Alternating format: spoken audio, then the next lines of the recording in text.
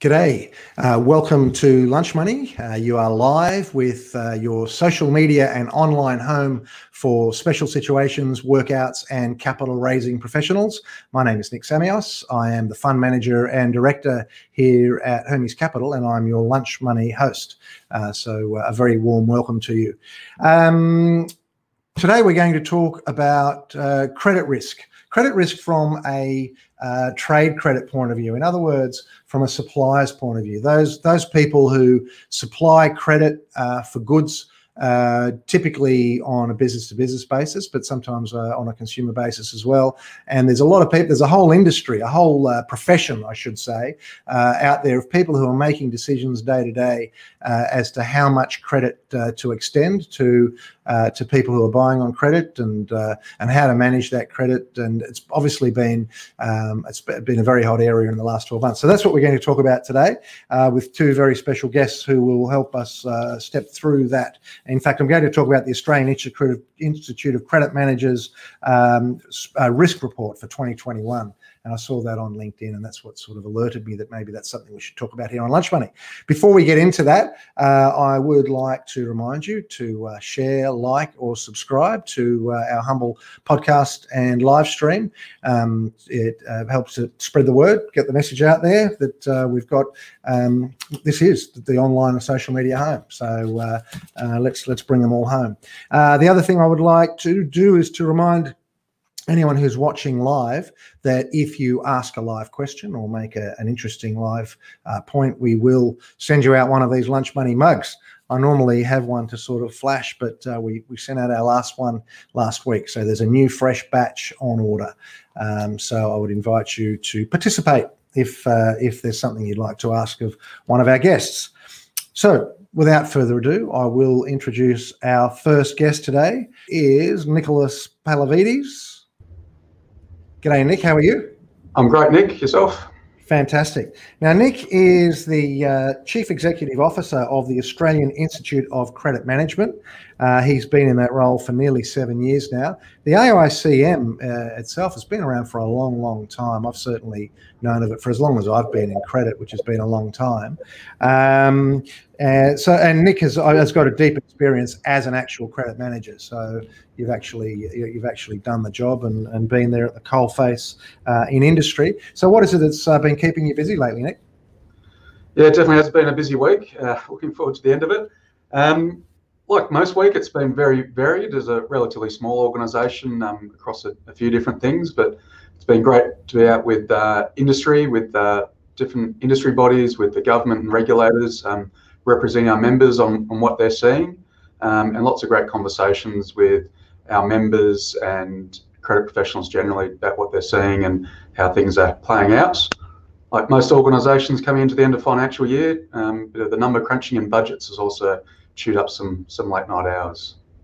And I guess so. The role of your association is to help people that are credit managers, help them with their professionalisation, getting credentials, that sort of thing, and also, I guess, keeping them current with what's going on, legislative changes, and all that sort of stuff. Yep, definitely. Yeah, we're across all that. So yeah, we're for the individual, the credit professional that's working for a credit provider or any of the aligned industries to that. And we do a range of things from industry publications. We're currently working on a hardship report in the consumer space. As you mentioned, our risk report recently. We've got magazines, newsletters, those sorts of things that go out regularly. Big into awards. We got a Young Credit Professional Award. That's how I got involved with the AICM when I was a young credit professional. Lots of activities, events. We've got our Women in Credit events coming up around the country at the moment as well, which are a great way to rejuvenate and connect with the industry as well. And your membership would be mainly, literally, industry credit managers. I mean, what's the sort of breakdown of your members? Literally, they're the people that are making those credit decisions day to day and chasing late payments and all that sort of stuff. Exactly. Yeah, we say we represent the coalface of the credit industry. Those people that are making the calls, they're making credit decisions to accept credit. So they're doing the assessment of the risk of entities. They're managing the account all the way through, managing that credit risk, chasing up payments as they start to become delinquent, managing hardship processes in the consumer space, through to the enforcement and harder collection into the debt collection. And we have a great membership in insolvency and all those related fields as well, across all different industries as well. Anything where there's something sold on extended payment times, whether it's services or supplies, we've got members in it. And I guess that as the years have gone by in recent years, as I think I was saying earlier, I was involved I was a member of the AICM a number of years ago. But since I was involved, there is a lot of legislation that can be, your credit managers can get themselves into hot water, I suppose, which is, obviously one of the reasons they want to get accredited is because, they're professional and they're proud of what they do and all the rest of it. But they also genuinely need that knowledge to do their jobs better, but also to stay out of a bit of hot water, I'd imagine. Yeah, definitely. It's there's a lot of knowledge needed from legal, as you mentioned, insolvency, general business, technology is a big part of it these days. Obviously, managing teams, so it's a very diverse skill set required to excel at it, and we try and help members in all those different areas. It's quite unrecognised, but maybe it's been recognised a lot more over the last 12 months as cash flow has been never more important as the pandemic rolled out. And it's not until you point out to businesses that their largest asset of their business is likely to be their accounts receivable, and who have you got managing that? Oh yeah, that person is quite important. And with reputation as well, that's becoming even more important in the consumer and small business space. Yeah, well, actually hold that thought, because that's something I wanted to talk a little bit about. I mean, you're right. That credit manager is responsible for so many different things. It's one thing about who do we extend credit to and how much, but it is the source of cash flow in the business. I mean, getting those receivables in is where the payroll is coming from. But as you say, they're also managing those relationships. It's always a balance. Between how hard do you push to get the money back before you lose a customer, sort of thing. All right, look, let's hold that thought. We'll just introduce our other guest, and I'll put you back into the waiting room, Nick. And Andrew Spring from Jurist Sutherland. How are you? Very good, Nick. How are you? Thanks for having me. Fantastic. Thank you. Very good. Now, Andrew, you are a partner and restructuring expert with Jurist Sutherland. You're here in Sydney. You've been there for plenty of years. What is it that keeps you busy this week? Well, I mean, as you know, at Jurist Sutherland, we sort of focus predominantly on sort of insolvency and restructure work. So the weeks are always varied and interesting depending on sort of who needs our help at that time. So over the course of this week, I've had a sort of upskilling in some new renewable energy type businesses, whereby it's a conversion of plastics to fuel. I didn't necessarily do very well at chemistry, so that was a bit hard to get my head around. But that was interesting. I've had an So just dwell on that for a minute. So just what does the business do? So it basically takes sort of end-of-life plastics and then converts them into a roadworthy fuel product that you can put into your car or truck. And they've gone into administration, or? Yeah. So they've gone into administration, subsequently been wound up actually off the back of a petitioning creditor application. But yeah, it's an interesting business or an interesting concept. That's likely to see a little bit more life as sort of someone picks it up and moves forward with it. Yeah. So there's a bit of IP there? Certainly, yeah. The IP around the process itself is patented. So that's something that will obviously survive, notwithstanding what happens to the company itself. Okay. Oh, well, maybe someone watching this will give you a call and try and bid up the price of that IP for you. And tell me, what I'm speaking to some of your colleagues, it does seem to me that they are seeing a little bit more work now. But just as you've just said, it's not restructuring so much as the things going into administration and getting wound up. There's not a lot of them, but what there is that a trend that you're seeing as well? Yeah, I think sort of the important thing to remember always with formal insolvency appointments is that as a general rule, it's off the back of some sort of external pressure being applied. So, over the course of the last 15 to 18 months, there's been a real pull away from a community perspective around asserting that pressure. And we are seeing that, with the forbearance measures that governments have put in place, having lifted now, there is the opportunity for the credit community to apply a little bit more pressure if they feel that that's what's required. And so that will naturally then drive more conversations with us. But we're still a long way away from perhaps, I guess, a normal or a pre-COVID normal playing field in terms of how banks, landlords, statutory creditors, and trade creditors are behaving, and certainly the business community itself. We still have the effects of the stimulus measures that have been put in place, sitting in businesses' bank accounts or balance sheets. So it's starting to move back towards where we'd expect it, but certainly not nowhere near the levels that we'd seen before COVID hit. Yeah, I think that certainly you talk about the cash sitting in the bank accounts. That's certainly one issue. I mean, we're starting to see people are beginning to talk to us, and clearly it's because things were fine during the COVID and when they had all the support, but things are changing. But on the other hand, I guess it's a tendency for people like you and me, Andrew, that we always sort of look for the glass to be half empty because, restructuring and all that sort of stuff is what we're involved in. But, you pick up the papers every day and the economy's booming. Inflation's going to be a problem if things continue the way they are. The printing presses are still running. So maybe, you and I should just go on extended leave.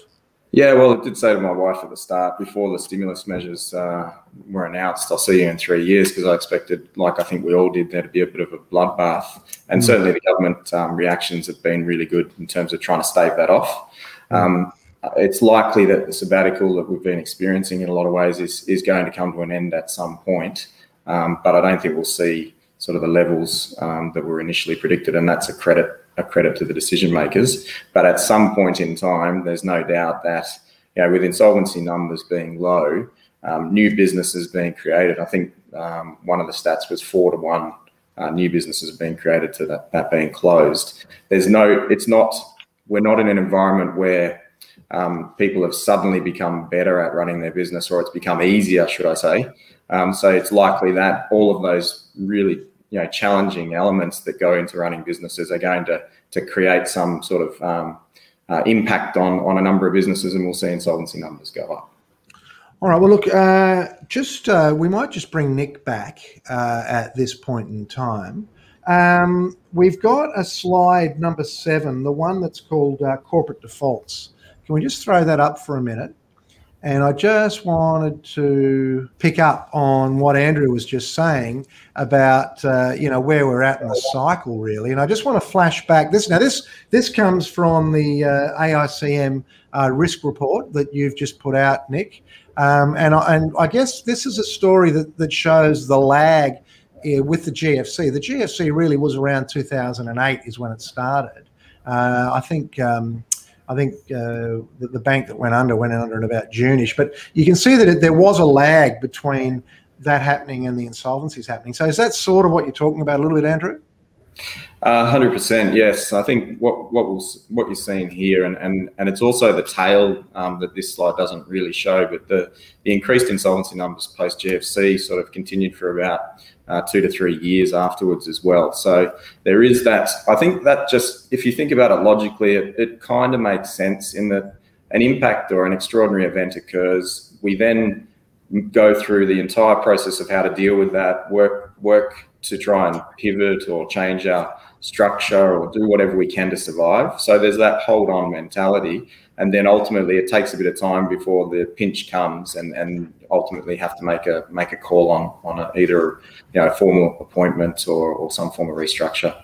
Well, I think also there's that hollow log effect where you mentioned before, for example, this time around it's the JobKeeper and all the money that's gone into the bank accounts. And I'm sure there was something similar back when the GFC hit. There is a lag because there's slack in the system that gets used up. Now, Nick, I'm just having a look at your LinkedIn profile, and I'm trying to work out in about 2008, you were credit manager at Ricoh.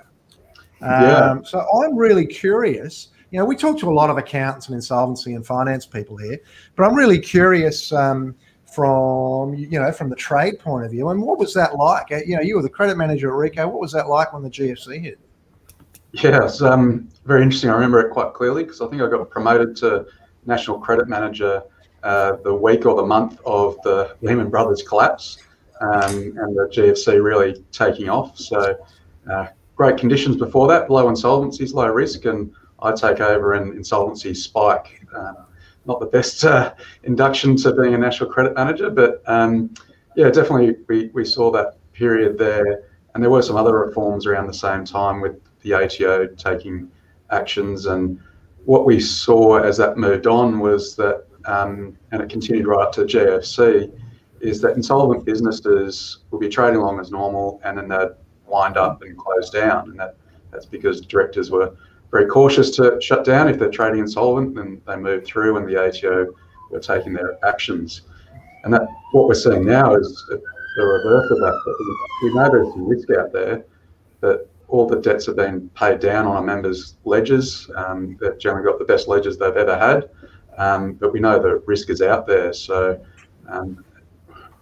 we keep predicting a tsunami, as everyone's been saying, but is that going to come through? Have all the bad debts been paid through, and businesses that are closed down have paid down and they just haven't gone through insolvency? They're the sorts of things that our members are working through at the moment.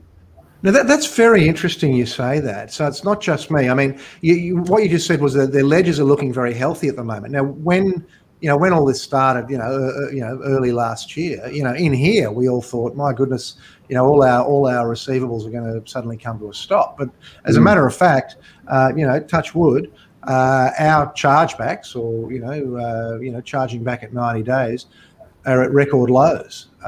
So that you're saying that's kind of an experience across the board, your end as well.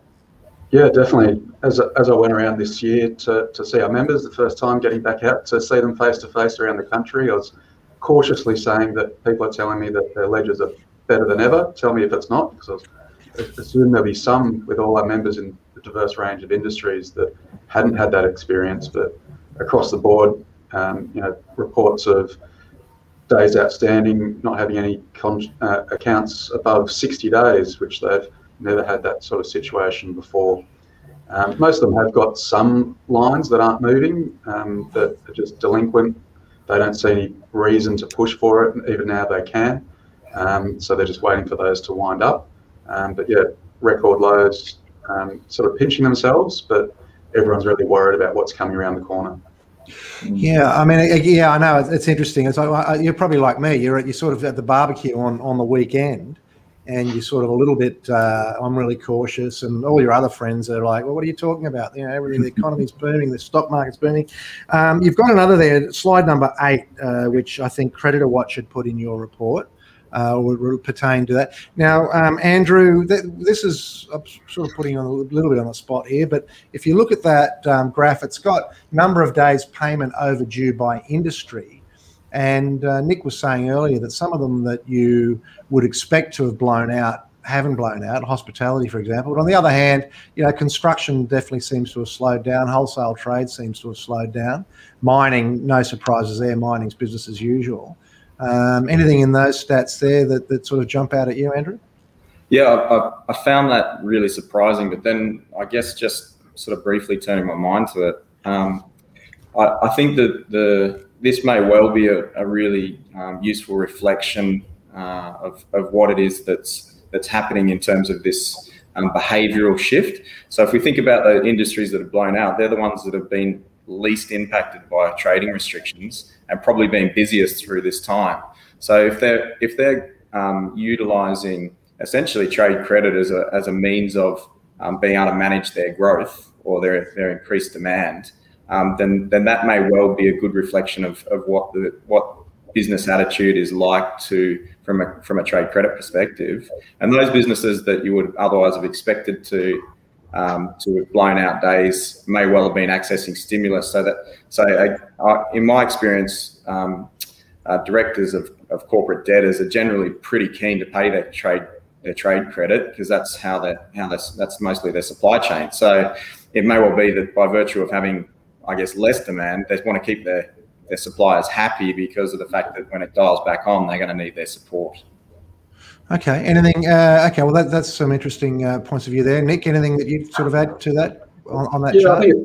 I think it points to where the pressures are being felt. It's not so much because of the pandemic; it's more because of other factors, and I guess it's pandemic induced. And a lot of the concern is with our members where they're worried about their customers' viability and their customers' viability going through, and the supply chain risk is the big one. And you look in construction, and maybe that's a lot of the payment time pressures there, that if they can't get the widgets in to finish the construction, and the progress payments are slowed up, and that slows up the whole chain. So the supply chain and other sort of systematic risks are probably where the insolvencies and credit risk is going to come from. Yeah, one thing that I'm really interested in is when the supply chain does come back, because there are obviously issues with supply chain. Everything's clogged up, ports around the world for various reasons. But there's one theory that when that comes back online, that the demand may have dropped away. But I'm just interested. There is an ancient, a biblical contest, Nick, a biblical contest of credit versus sales. And I once gave this slide presentation to an AICM day about 15 years ago. On the first day, God created salespeople, and on the second day, He created credit managers to clean up the mess. Would that be a sentiment that's still largely felt by your membership? I'll be lying if I didn't say yes. That's a right sentiment. I think we were talking before about the value of credit managers, and that they're looking after the biggest assets of the business. They also have the biggest insight to the mess, I guess, that happens within a business, and whether it's sales or logistics or products. You mentioned I worked at Ricoh photocopiers for a long time. One of the things I was able to diagnose as a credit manager was a fault in a machine, because I could see that these customers are all complaining about a certain machine, a certain problem with the machine, and that was fed back to tech support, and they were able to diagnose the real cause of it. Credit sees all the problems, because if there's a problem, there's a non-payment, and that's credit department's problem. Well, that's very true. I mean, I know in our experience as well. I mean, we see receivables, and we have a saying. I mean, it's not my saying; it's a saying in our industry that people either don't pay because they can't pay, or they won't pay. And the won't pay is, like you say, if there's something wrong with the machine. You know yourself, if you order something and it arrives, at the restaurant, it's not what you ordered, you're not going to pay for it. So I mean, who's in the ascendancy at the moment? I mean, is it credit or sales? Because a year ago, you would have thought the credit managers were in the ascendancy, because everyone would have been worried about what's happening. But now there is no doubt that parts of the economy are very hot.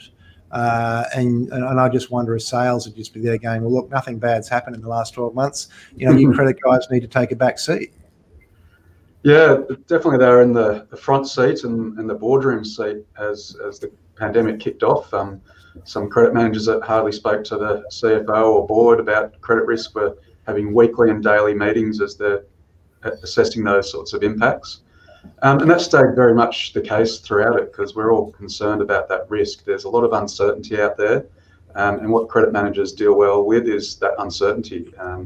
So definitely still very front of mind. But yeah, there has been a shift, and now we need to get those sales happening. If businesses had dropped sales, those sales need to be caught up, and there's still that risk there. So yeah, that's something we see as a big challenge coming forward, how we support the business to make sales. There's no point in credit preventing sales, because we won't get paid. No one will get paid if there aren't sales, but equally people won't get paid if the sales aren't paid for. So that tension, that relationship's more important than ever.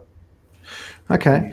Now, Andrew, in that report, in the risk report, the AICM's risk report, you had an article. We'll just flash up the article there, and it was called "How to Bring Clients Back to the Future." So I'm just curious about a couple of things in that article. Firstly, you talk about bringing people back to business as usual. So I guess you've been talking a little bit about behaviour so far, this afternoon as we've been talking. I mean, what do you mean about getting customers back to business as usual? And what do you think the challenges are?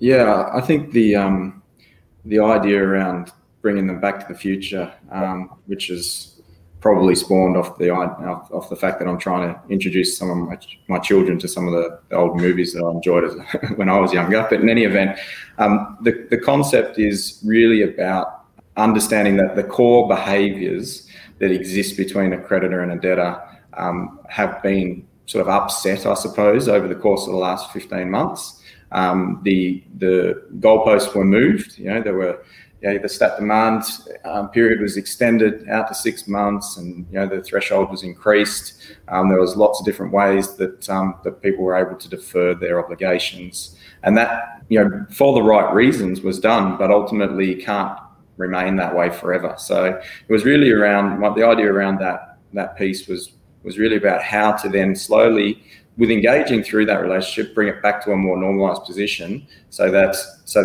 you're starting to deal with the uncertainty and help manage that risk, the debtor risk. So maybe the metaphorical cracky dacks have got to come off, and the work pants have got to go back on, I suppose, is what you're saying. We're not there anymore. Yeah, in a lot of ways that's right. Although maybe this is the challenge, is that some of the things that have come out of the last 12 months, including what we're doing right now, are really valuable for businesses. And I think, just touching on what Nick was saying, that he was hearing from some of his members about being front and center in the boardroom, is actually not a bad thing to maintain, if at all possible, whereby that real communication piece between the various elements within the business, whether it be sales, credit, or other, is a focus going forward, and maybe using the technology to do that is something that people are going to be able to use. So I think not all the behaviours that have changed are ones that need to go back, but certainly what I think is important here is that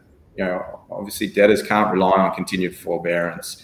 Creditors can't rely on debtors having essentially free money given to them, which is propping up their ability to pay. So the fundamentals of assessing your credit risk and the trade credit relationships that exist in your business need to come back. And I think the starting point there is just about effective communication, and whether that be inside your business or with your to assess how it is your salespeople are going about finding that new top-up sales, or whether it's how you're dealing with the customers once they're onboarded.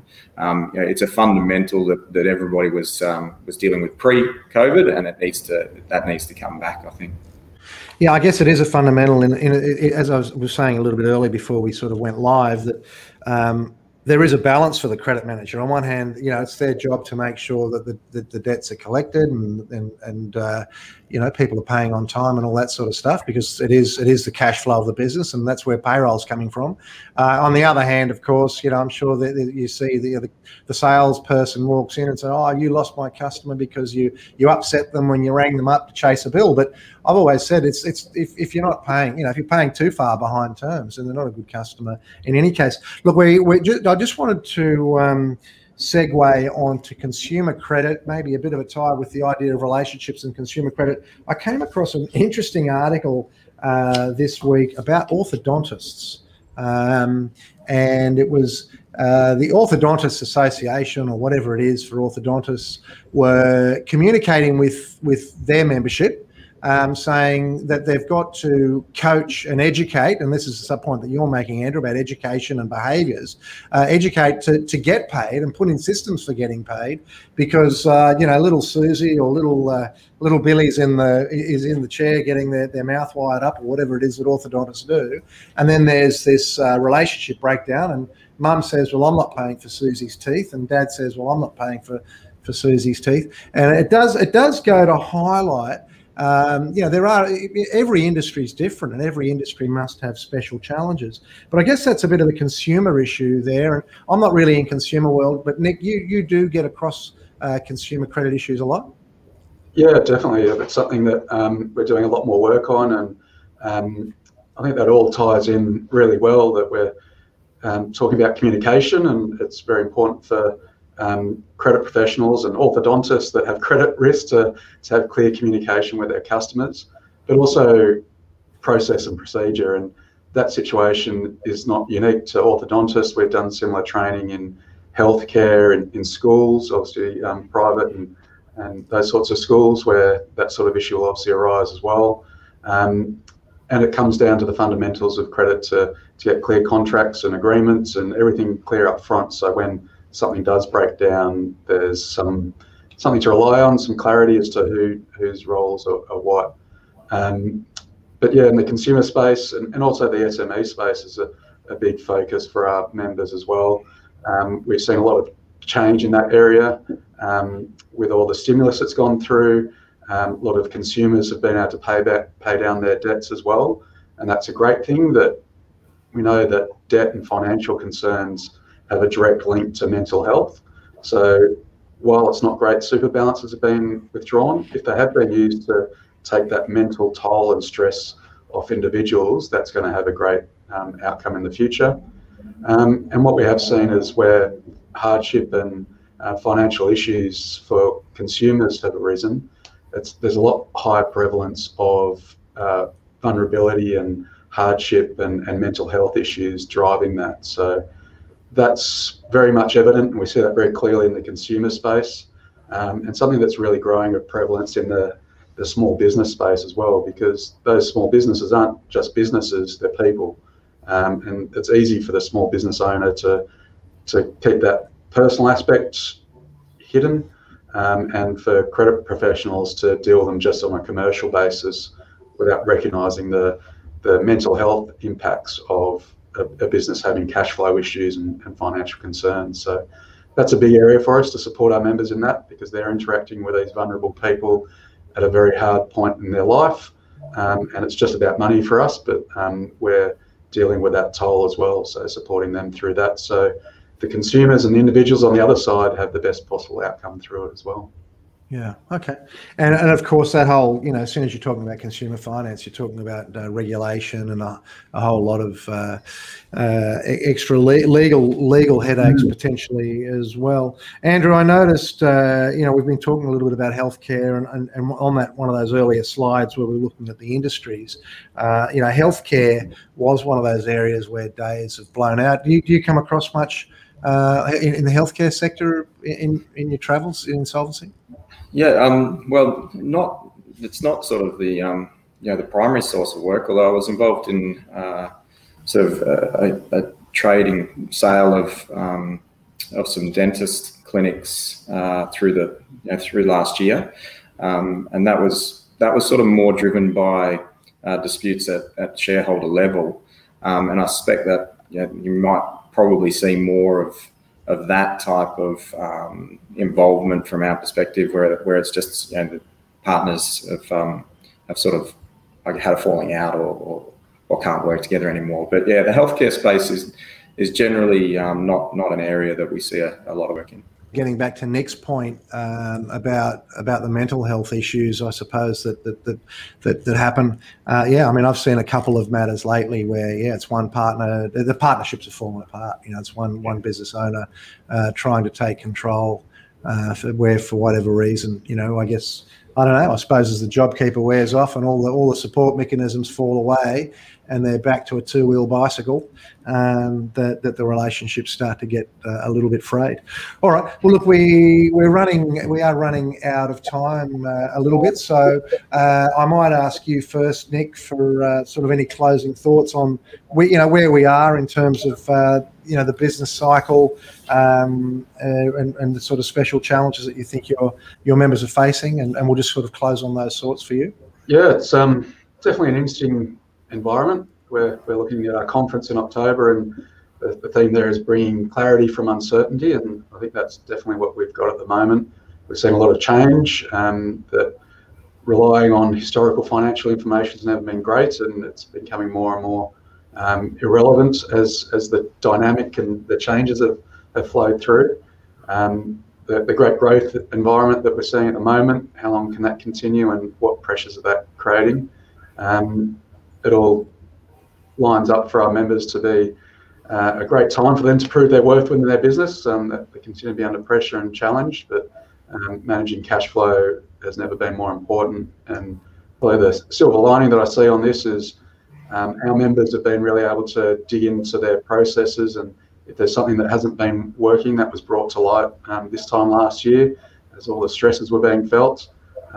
So business is now in a position to invest in that, focus on that improvement so that they can weather any other storms that come through, because I'm not sure if we have further storms like this, that how much more the government can prop it all up. So hopefully we all learn from that and make sure we are building that base, that strong structure to be able to weather any further storms.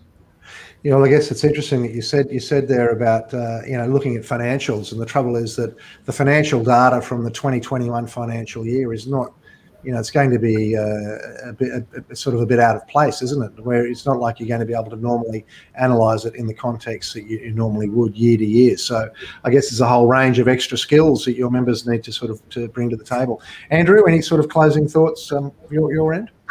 Yeah, for sure. Look, we're still in a very an environment with a lot of uncertainty. So I guess touching on a couple of points that we've mentioned. One is beware that lag, i.e. that there is going to be an increase in insolvencies. I think there's something like 2.8 million businesses in the country. It doesn't take, if we had 5,000 insolvency appointments last year, it's not a big percentage increase. So whilst it feels like everything's peachy for a lot, if it's only 1 or 0.5% of businesses that are struggling, that's 99% are doing well, and they might be the hidden ones that you get caught with. And I think that goes a long way to what also Nick was saying about the mental health element. When I spoke at the RSCM's insolvency seminar, one of the things that came through pretty loud and clear from the members was that they want to engage with their customers with empathy, and I think that's a great lesson that we can take out of this period, is that we've sort of all been in it together. We've all had to deal with lockdowns. We've all had to deal with trading restrictions, and that empathetic approach is something that we can use to overlay that effective communication piece I was talking about earlier. And I think the sort of last comment I'd probably make is that you've got to take action. So whether it be as part of the credit assessment process, the ongoing risk assessment process, or in dealing with your customers, about taking action at the appropriate times, picking up the phone, understanding their business, and then working with them and all the other stakeholders. And if that happens to be an insolvency practitioner, then working with them to achieve an outcome that is the best one that's available for both the people and the business. It is about dollars, but it's also about people. Okay, well, that's very interesting. As a matter of fact, I did notice a bit of a theme through that risk report of getting to know your customer, and not only knowing your customer, but your customer's customers. So I think that might have sort of been something that you touched on in your article in that piece as well. All right, well, some great advice and some great insights. So thank you, Andrew Spring and Nick Palavides, for joining us here on Lunch Money today. It's been fantastic. Very grateful for you coming along today. Thank you to everybody who's watched us live, and thank you to everybody who's listening to us later on the podcast. Don't forget to share, like, and subscribe, and we'll do it all again soon. Cheers.